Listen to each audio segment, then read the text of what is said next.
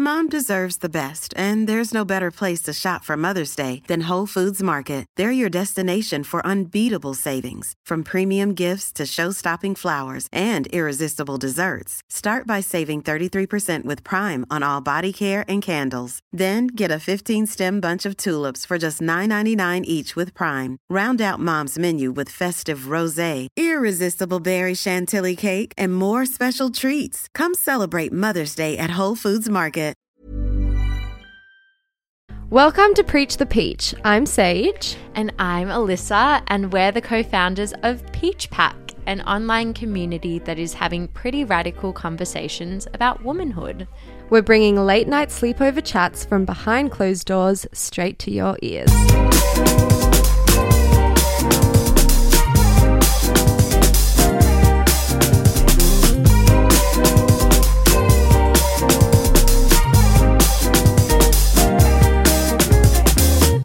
On this week's episode of Preach the Peach, we are chatting about all things sex education with our best friend, Amira. Amira is a sex educator for Elephant Ed, which sends young, relatable, and highly trained facilitators to deliver fun and engaging sex workshops to schools. We're saying goodbye to condoms on a banana and hello to all things porn, consent, the power of sex education, and so much more. So do you want to tell our listeners some insight into what Elephant Ed is and the type of work you're doing? Cool, yeah. Firstly, thanks so much for having me on the show today. Very excited to be here. Anytime. So I work part-time for Elephant Ed, which is a sex education company. So what we do is we go to schools all around Australia and deliver sex education workshops on a range of topics. We talk about porn, we talk about consent, we talk about intimacy, we talk about privilege, we talk about body image, puberty, honestly, everything under the sun. And it truly is an incredible job. I really, really love it. It's informal, it's relevant, it's progressive, inclusive, and yeah, that's why I love working there. Amazing. It really sounds like you guys are touching on all of the incredibly important topics. And I guess to get started, we'd love to know why you chose to start working at Elephant Ed. I think what initially got me involved in Elephant Ed is I was actually sitting at uni a couple of years ago talking to a group of friends, and we were reflecting on the fact that we had literally no sex education at school, except for a really weird activity which involved a condom and a banana and an old teacher. It was very uncomfortable, and I definitely did not learn anything practical from that experience. So yeah, we were all just sitting around, and I remembered, I'd seen on my social media that there was some people I knew that were trying to start up this cool organization called Elephant Ed that were working to change the narrative around sex education at schools. So I got in touch with them and had an interview, and then I've been working with Elephant Ed since 2018. Wow. And it's since then, it has honestly grown so much. It's really, really incredible to see how many schools and other businesses are really recognizing the importance of informal, dynamic, and most importantly, relevant sex education that meets young people with the things that they need to learn. And that, it's up to date with the current kind of porn and social media and the information that a lot of the students are getting that a lot of teachers are not always up to date with. Yeah, like aware of, I guess. I have a question in the sense that obviously, even though it's been around from 2018 and you've probably done like hundreds, thousands of workshops, like I'm still so intrigued with, the first time you bring that type of content to students, like how they react. So even though it's so familiar to you now, how are students engaging with that type of content for the first time? Initially, they're a little bit awkward and uncomfortable, but then by the end, and we know because we do feedback forms at the end of the workshop, that students just mostly respond so positively, and they really, really love it. And they sometimes leave us comments just emphasizing that they've never had sex education like this before, and how comfortable they felt and how much they learned and how grateful they were for that experience. So yeah, I think initially they're a little bit hesitant and awkward and uncomfortable and like pretend like they don't want to learn about it, but by the end they, always are wanting more. Yeah, totally. I'm wondering, because I think, you know, even as best friends, we're in the most comfortable situation when talking about sex and our bodies. And even within this context, it can be awkward. And so I'm wondering, as a facilitator, if you ever get anxious that it's going to be awkward between you and the students. And if you do, how do you kind of shake that off?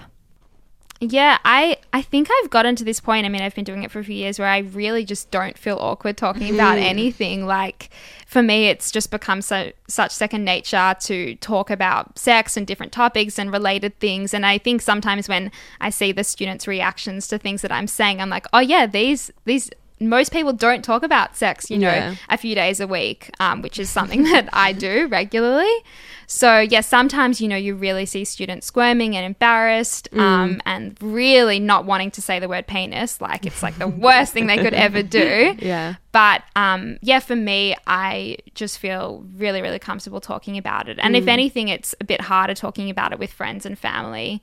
But with students who are a lot younger, it feels easier. Yeah, even with this podcast, the thought of putting it out there does not freak me out. But when I think about a family member or like a friend's mum listening, I'm like, oh God. I know, when I have an image of like my mum listening to like how many times I masturbate or like come, like, that's really scary. Yeah. It's even funny, like we sometimes find when we go to schools, the teachers are the most awkward ones. Like, they sit there in the back of the classroom, like not wanting to make eye contact and being really, really awkward. But the students, yeah, sometimes are way more open than they are. Definitely a generational gap in some schools. Knowing that you guys touch on all these different topics, what is your personal favorite topic to talk about with the students? That's a really, really hard question, because I think every topic is so, so important. But I particularly like talking about the STIs and contraception and safe sex workshop, because I really think that was something I needed in high school. Just kind of a very clear explanation about different types of contraception, different options. STIs was not something I learnt about, which is something so, so common. So yeah, I think I really enjoy doing that, because I wish I had that at high school. Yeah. But yeah, the consent workshop as well is really common at the moment with all of the, you know, different issues surrounding sexual assault. So that feels like a really important and empowering workshop to deliver to students, because it can really, really transform a person's life, having a good understanding about what consent and how to know if you've got a person's consent. But yeah, some of the, you know, the puberty one's always fun, you know, for year 6 or 7s, talking about erections and periods. And then later on, pleasure and privilege also. I really, really enjoy doing that for like the older year levels. I guess this like made me think like which topic the students like squirm at the most. Like, I guess they'd hear like penis and vagina or coming or anything and be like, ew, but like anything in particular. I think it's funny when we deliver the porn versus reality workshop, because porn is so commonly watched amongst young people. Like, you know, it's hard to put a number on it, but it's very readily accessible to young people with the rise in technology. So, you know, sometimes when we ask a question around porn, everyone kind of looks the other way and doesn't want to admit that they're the ones watching it. So everyone sort of plays dumb in that respect. But yeah, which topic do they get most embarrassed about? I think, yeah, erections, boys get really, really self-conscious about, or will often ask, you know, how do I deal with it or what to do if it's something that they're newly experiencing.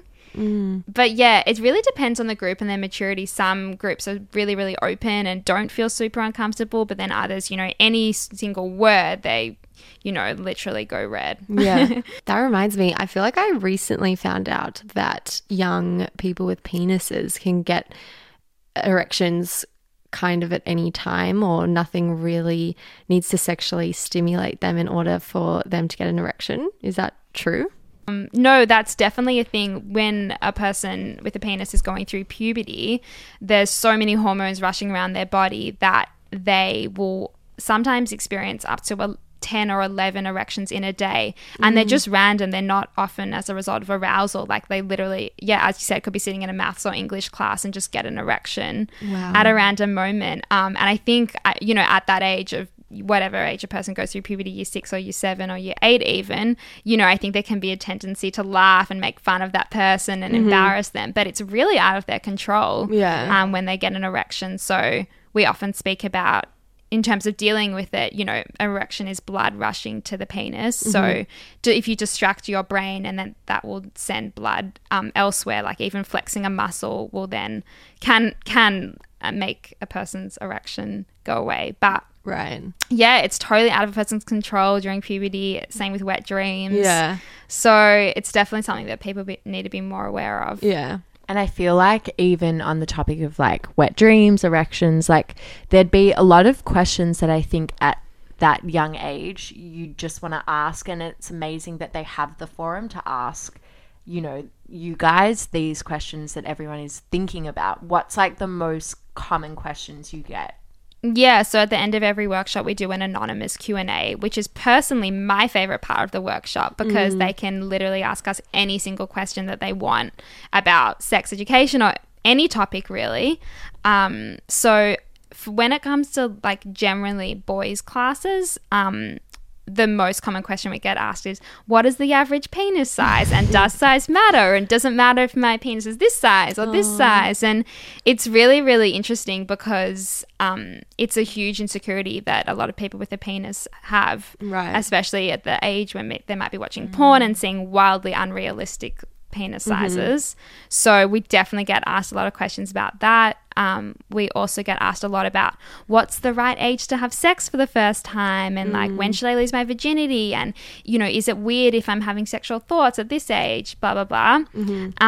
So there's definitely a lot of hype around, you know, the all hailed virginity and when to lose it and when's the right time, and we often say to that, there is no right time. The right time is the time that is right for you, and that is dependent on your relationships or your family customs or culture and history. The environment that you're brought up in. There is no official age that this is the right time, because for some people that could be really, really young, and for some people that could be a lot older. Yeah. It's so refreshing to hear, you know, how you guys go about answering these questions, because, you know, the fact that they're asking, does dick size matter, that would be, you know, from porn that they're watching, from movies, from 100%. Film, from just like societal norms that have been created by the media. So it's so important to like bring them back to reality, because I don't know where else they would be getting like a forum to talk about these things. Yeah, exactly. We also just on that is we speak about sex in a really inclusive way. You know, it's not just penis and vagina. Sex incorporates all different genders, all different people, and we're really mindful of that at Elephant Ed. So one of the best parts of the job, I guess, is, you know, seeing or hearing of students or receiving comments about how validated people that don't fit into the heteronormative kind of cis het bubble, and having that gender or sexual expression validated can be really transformative for a person's life. And hearing that sex isn't just one thing and it involves so many different things and so many different body parts. One of the best parts of the job for sure. That's awesome. Because I also think, like, in comparison to our experiences with sex education and how it was so polarizing, you know, it was like penis and vagina, male, female, this is how it looks like. There was no talk about it looking any different, which I think for someone who is struggling with their sexual identity, or not even struggling, just like different in that respect, trying to work out, okay, but what about me? It would be really, I don't know, disheartening. And also isolating for sure. Isolating 100%. You mentioned earlier about privilege and pleasure. Can you go into a bit more detail about that?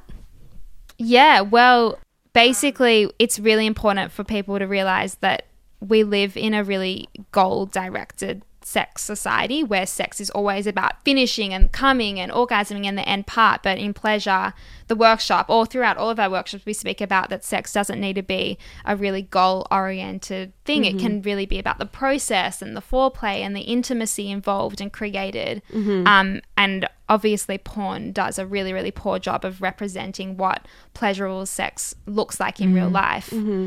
So we definitely try to break that down and speak about, obviously, the clitoris, person with vaginas, site of pleasure.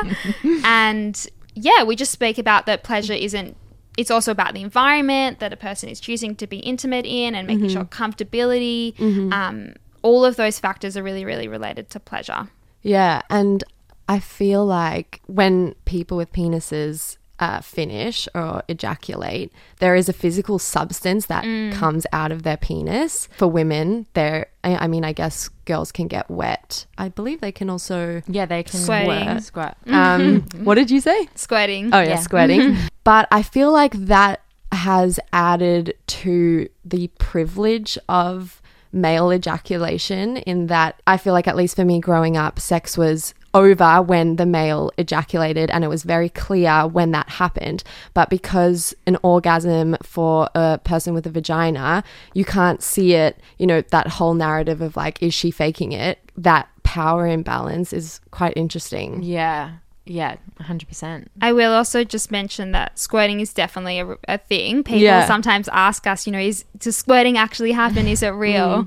But when a person with a vagina ejaculates, sometimes they will release a fluid. And some people think it's urine, some people think it's not urine, and it's like a separate substance. But yeah, squirting definitely can happen. But I totally agree that it's very obvious when a person with a penis ejaculates, because you can see it. But with a female, there's definitely more like confusion and about, the female orgasm, how to achieve it and when it happens. And I think seeing, the idea of faking an orgasm in pop culture really adds to the mysticism around female orgasms. And I think of that scene in When Harry Met Sally. Have you seen that? Yeah. When they're sitting in the diner and she does an entire performance of a fake orgasm, and Harry he can't believe his eyes. Yeah, I think we often find when we go to schools, especially in the kind of middle high school years, that there's a lot of girls and people with vagina that don't realize that masturbation is an option for them. They might have heard the boys in their year level talk about it in porn, but a lot of young girls don't realize that that is an option for them too, and that they can achieve pleasure on their own without a partner. Do you teach that? We don't explicitly teach masturbation, but we often get asked, is masturbation okay? Is masturbation healthy? In which case, different schools with different religious backgrounds might have their own kind of 2 cents about that. But we always stress that masturbation is normal. It's really common, and it can also have health benefits in terms of stress relief. And I think it can really improve a person's sex life in the future if they know what feels good for them and how to achieve an orgasm, or just how to knowing your own body is always really important. Because that's what I think, like, in terms of faking an orgasm, a lot of it comes down to actually not knowing how, like, what makes you feel good, and being like overcome with, okay, well, I should be feeling really good. Yes, it may feel okay, but this isn't like amazing. And so a lot of us, like, speaking from my experience, feel the need to fake it because I haven't at 16 hadn't experimented with myself, got to know my body and what turns me on and what is pleasurable. So that's just instinctive to kind of just fake it. Just on what we were talking about the orgasm gap and pleasure, it was really funny. A couple of weeks ago, I was doing a workshop for kind of year 11 and 12 students, and it was anonymous, but I could see the question came from a girl, and she wrote, "Can you please talk about the orgasm gap, because my best friend's boyfriend is in the class and he doesn't know how to pleasure her." And I just thought it was so funny, because there's so many, cis het relationships where it's really one-sided still in terms of who receives the most pleasure, and that the sex is directed towards the male's ability to come and not hers. It was really, really good for, I guess, everyone in that room to hear about the orgasm gap and realize that both people in a relationship need to be experiencing pleasure and not just one person. So I loved that a girl was in there, helping her friend out, getting one out her back. Honestly, like, if I had a workshop like that in high school, mind blowing, like life changing. Agreed. It's so shocking to think about the fact that we didn't have any of this. It's terrible. Because I mean, I think we spoke about this in the first episode, but I was fully 22 when I masturbated and orgasmed for the first time. And Crazy. it's so exciting to know that, you know, these kids are going to come out of school so much more well equipped and sexually liberated. Yeah, well, let's hope so. Let's hope so. I think it's really interesting to see how porn has impacted our perception of sex and our real life sexual experiences. From interacting with the students, how have you found porn to have impacted young people and their sex life? Yeah, I think it has made such a huge impact on the way that young people understand sex. As I mentioned earlier, technology has fueled this huge increase in accessibility to porn. And we know from statistics that so many young people are accessing this on a regular basis. So yeah, our 2 porn versus reality workshops are really, really common and really important. I think I was like really aware of how it plays out in you know, reality, kind of from the TV show Euphoria. There's that scene where 2 people are starting a relationship and the guy chokes her and she's like, what are you doing? And he was like, I thought that's what girls liked. And to me, that was just like a really clear reminder of just how people watch porn and then think that that translates into how sex should be in real life and what's actually pleasurable for people. Yeah. And she was like, and he was like, I thought this is what girls like. I thought this is what girls wanted. And she was like, what are you talking about? Yeah. Kind of thing. And we definitely see that kind of attitude or beliefs come out through students' questions that they ask in a porn workshop. We know that so many pornographic videos contain violence, and a lot of that violence is directed towards women. And it's just really scary to think about what impact that has on the viewer, the young impressionable viewer who is interested in sex and wants to watch porn in order to learn more about sex, and then is seeing so much violence, including spanking and choking and even more intense forms of sexual violence. Yeah, it's really, really concerning. Wow. The largest, in our workshop we speak about how porn distorts reality in 2 main areas, in terms of body image, in terms of a person's understanding of what bodies should look like, because obviously porn stars are commonly photoshopped or have had breast enlargement or penis enlargement. Also, they rarely show body hair. So porn really distorts the way people see sex and bodies in real life people, and that can lead to a lot of body dysmorphia issues, eating disorders, all of those things. But then we also speak a fair bit about how porn impacts on sexual behavior, and how, you know, porn doesn't show people having those conversations about consent and comfortability and what both people feel comfortable doing. It doesn't show conversations surrounding contraception or STI prevention. It doesn't show conversation about pleasure as well. It's kind of just assumed that everything feels really good. It also shows that sex can last for 30 minutes to an hour, when in reality that is not how long a lot of people last before ejaculating. Right. Doesn't show condom use as well. Anyway, so porn clearly has quite a negative impact on young people's understanding of sex. It's really, really concerning, and that's why our workshop's about making people aware of the illusions that porn gives. Yeah. We actually had a conversation with one of our guy friends the other day, and he mentioned that he has decided to take a step back from watching porn because it was significantly impacting his relationship. And I think I wrote an essay on this for gender studies, but how it impacts a lot of young boys' performance in the bedroom. They kind of choke up because, you know, they're so used to engaging with porn, and it's so separate from reality and so different that when they actually get into real life experiences and in the bedroom, their ability to perform is inhibited.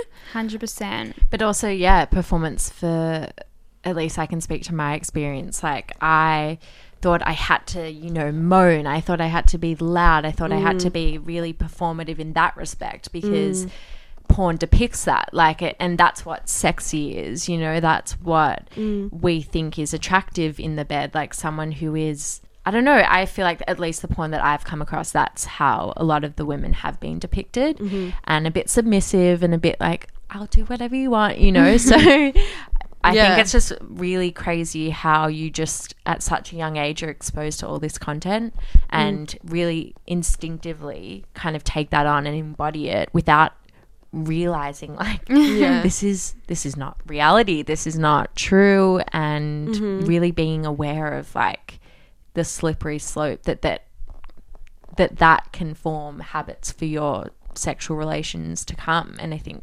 that's really scary. Yeah, like another huge issue is porn addiction, and it's people don't recognize it in the same way as other addictions, but it really manifests in a very similar way of people needing to get their hit, becoming really reliant on it. And in a lot of young people with a porn addiction, they're choosing to watch porn over engage in regular day-to-day activities. And naturally that has a huge impact on a person's sex life as well, if not at the time, in the future, in the way that they, expect sex to be, and they may become desensitized to what real sex and real bodies are actually like. Yeah. So it is a really, really huge issue as well. And do you touch on ethical porn? We don't touch on it because we don't necessarily endorse porn watching. We more just speak about we aim to give students an informed view about porn. We don't go in to say you should never watch porn. Yeah. We just go in to say that if a person does choose to watch porn, these are the things that they should know and be informed about, so they can adopt a critical attitude to the things that they're seeing. Yeah, because I feel like at the end of the day, it's a production, it's like a form of art in a way, like a set, these are actors and it's not real life. So I think understanding that is really important. We also speak about how, porn lies on a spectrum, and on one end you have the, mainstream hardcore porn, which is what is typically on internet sites. But then we also speak about softcore porn being, the hooking up scenes that you might see in movies and TV shows and video clips as well, music clips. And that can also impact a way a person understands sex, and the classic scene of the man leaning in and kissing the woman. And there's no consent shown in that either. For sure. And you don't see often in TV shows conversations about consent, or about contraception or protection or STIs. Those rarely exist as well. Well, from a personal experience, I feel like that was my type of porn. We spoke about this in the first episode, but took pride when I was younger in not watching porn. I was like, I've never watched it. I never typed it in. So pure. Lol. But I had an idea of sex, and that was from movie scenes and books, I guess. And you're right, consent was not touched on, and if anything, that still impacts me today. Like, I think how that like manifests in my sexual life now is very similar to like the movie scenes that I was watching of like a guy just leaning in, and that's kind of what I still expect today. That sort of romantic kind of guy that always wants to kiss and always wants to have sex and stuff. But also these very few porn or softcore or hardcore porn show also diversity. You don't really see a diversity in body types and body images and ethnicities and backgrounds, and then bodies, able-bodied, non-able-bodied. There's also not much diversity in gender or sexually diverse people. You rarely see trans women or men being shown in a lot of pop culture or common TV shows, or even non-binary people. So there's definitely a lack of diversity in that sense as well. And it's good. I feel like as a movement, obviously you have sex education, like Elephant Eds popping up. You have in pop culture like different identities emerging that are in mainstream like movies and TV shows. I think that it's really changing the narrative. And although there's so much still to do, and there's obviously a lot of improvements that need to be made to these industries, I think it is like definitely we've come a long way since our at least when I was 15, 16 in school. And I just remember knowing nothing. I remember I relied on one of my good friends had an older brother, and she would sometimes come to school and be like, did you know about this? Did you know about that? And I just felt like the most naive little girl. I didn't know anything. I was so blinded because, there wasn't anyone that I could ask my questions to. Yeah, that's what's the most alarming for me, is that I actually don't remember any sex ed classes that I had, which just proves the point that we obviously had them, but they clearly didn't have an impact on me because I just don't remember them. Yeah, and I think even like nowadays there's probably like a few consecutive workshops. Like it's something like it's a journey almost. Like you get introduced to these topics in year 6, year 7 maybe, which is still quite late. And then it's like you continue up until year 11, year 12. For us, it was almost felt like a tick off the box. It was like, yes, we'll talk about these things in year 7. They now know. And it was like never brought up again, I don't think. Yeah, like, I think can't what remember. I really believe is that sex education needs to be something that's ongoing, that students first have at a really, really young age conversations about consent and boundaries and safe words and all of those type of things. And then that means that foundational knowledge can be built on year after year when you start talking about intimacy and body image and respectful relationships and consent and pleasure and all of that. Because, you know, if you're coming into, actually think maybe in year 12 we had a really, really random, like not planned workshop on consent by some random teacher, and I think we all just took the piss out of it because we'd never heard about consent before, and it just came out of nowhere. Right. So that's why I think it really needs to start earlier at a young age. And I think a lot of schools we go to, we really see that there has been an improvement, and it's really, really heartwarming to see schools taking a lot of responsibility for this. But there is definitely a long way to go. Yeah, that's awesome. I guess maybe a final question when you say, oh, I've just gotten pins and needles. I thought that was the question. I was just doing a performance. You know, this is what I sound like when I orgasm. I'm joking. I'm just in so much pain. Wait, hopefully it will. Just got it. Oh, you fine? yeah. So on the topic of a long way to go, what needs to happen in the space of sex education, or like the biggest hurdles currently for Elephant Ed or in general, do you think that you're needing to overcome? That's a good question.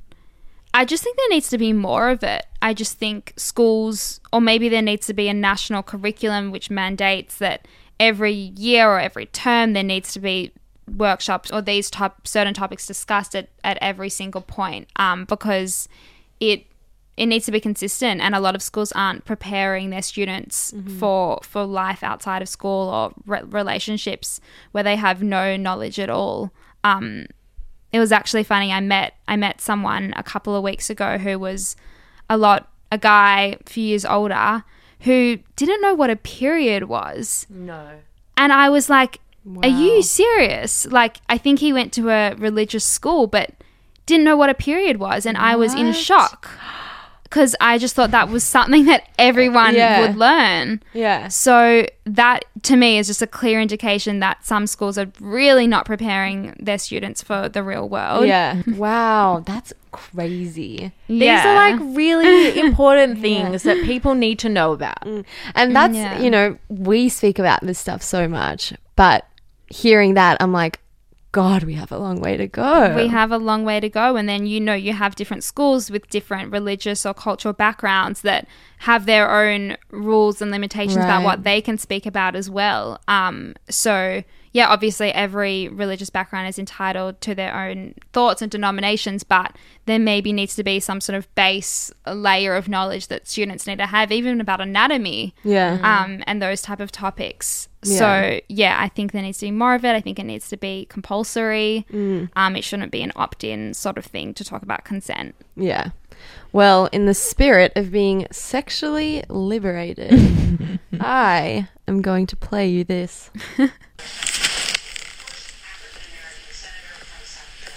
Who wants to eat me out? Did you hear that? Not really. Billie Eilish just announced her album. And in announcing her album, she uploaded a video of her doing something random and then saying, "Who wants to eat me out?" Which I just think is so awesome. Good on her. The more conversations that we have like this, the more liberated and educated we feel in these topics, the more we'll understand about our bodies and have the confidence in asking for what we want, like Billie just did to her whole Totally TikTok fan agree. base. Well, thanks, Mizzy. It was such a great conversation. I feel like I'm so proud that you're doing this work. Like, I think it's so important, and clearly there's a lot that needs to be done, but you're doing something that, and Elephant Ed in general, really changing this narrative around sex education, and I think it's pretty radical. It's awesome. Yeah. Thanks so much, guys. And also, all of the work that you do is definitely also furthering the importance of having open conversations about sex. Yeah. So keep up the good you. work. Oh, supporting friends is so nice. Oh, the best. Bye. Bye. All right, guys, thank you so much for tuning in on this week's episode of Preach the Peach. If you loved it just as much as we did, please send this over to your friends. Give us a rating and a review. It would mean the world to us. And don't forget to go and head over to our Instagram at PeachPack to continue on the conversation. All right, see you next week.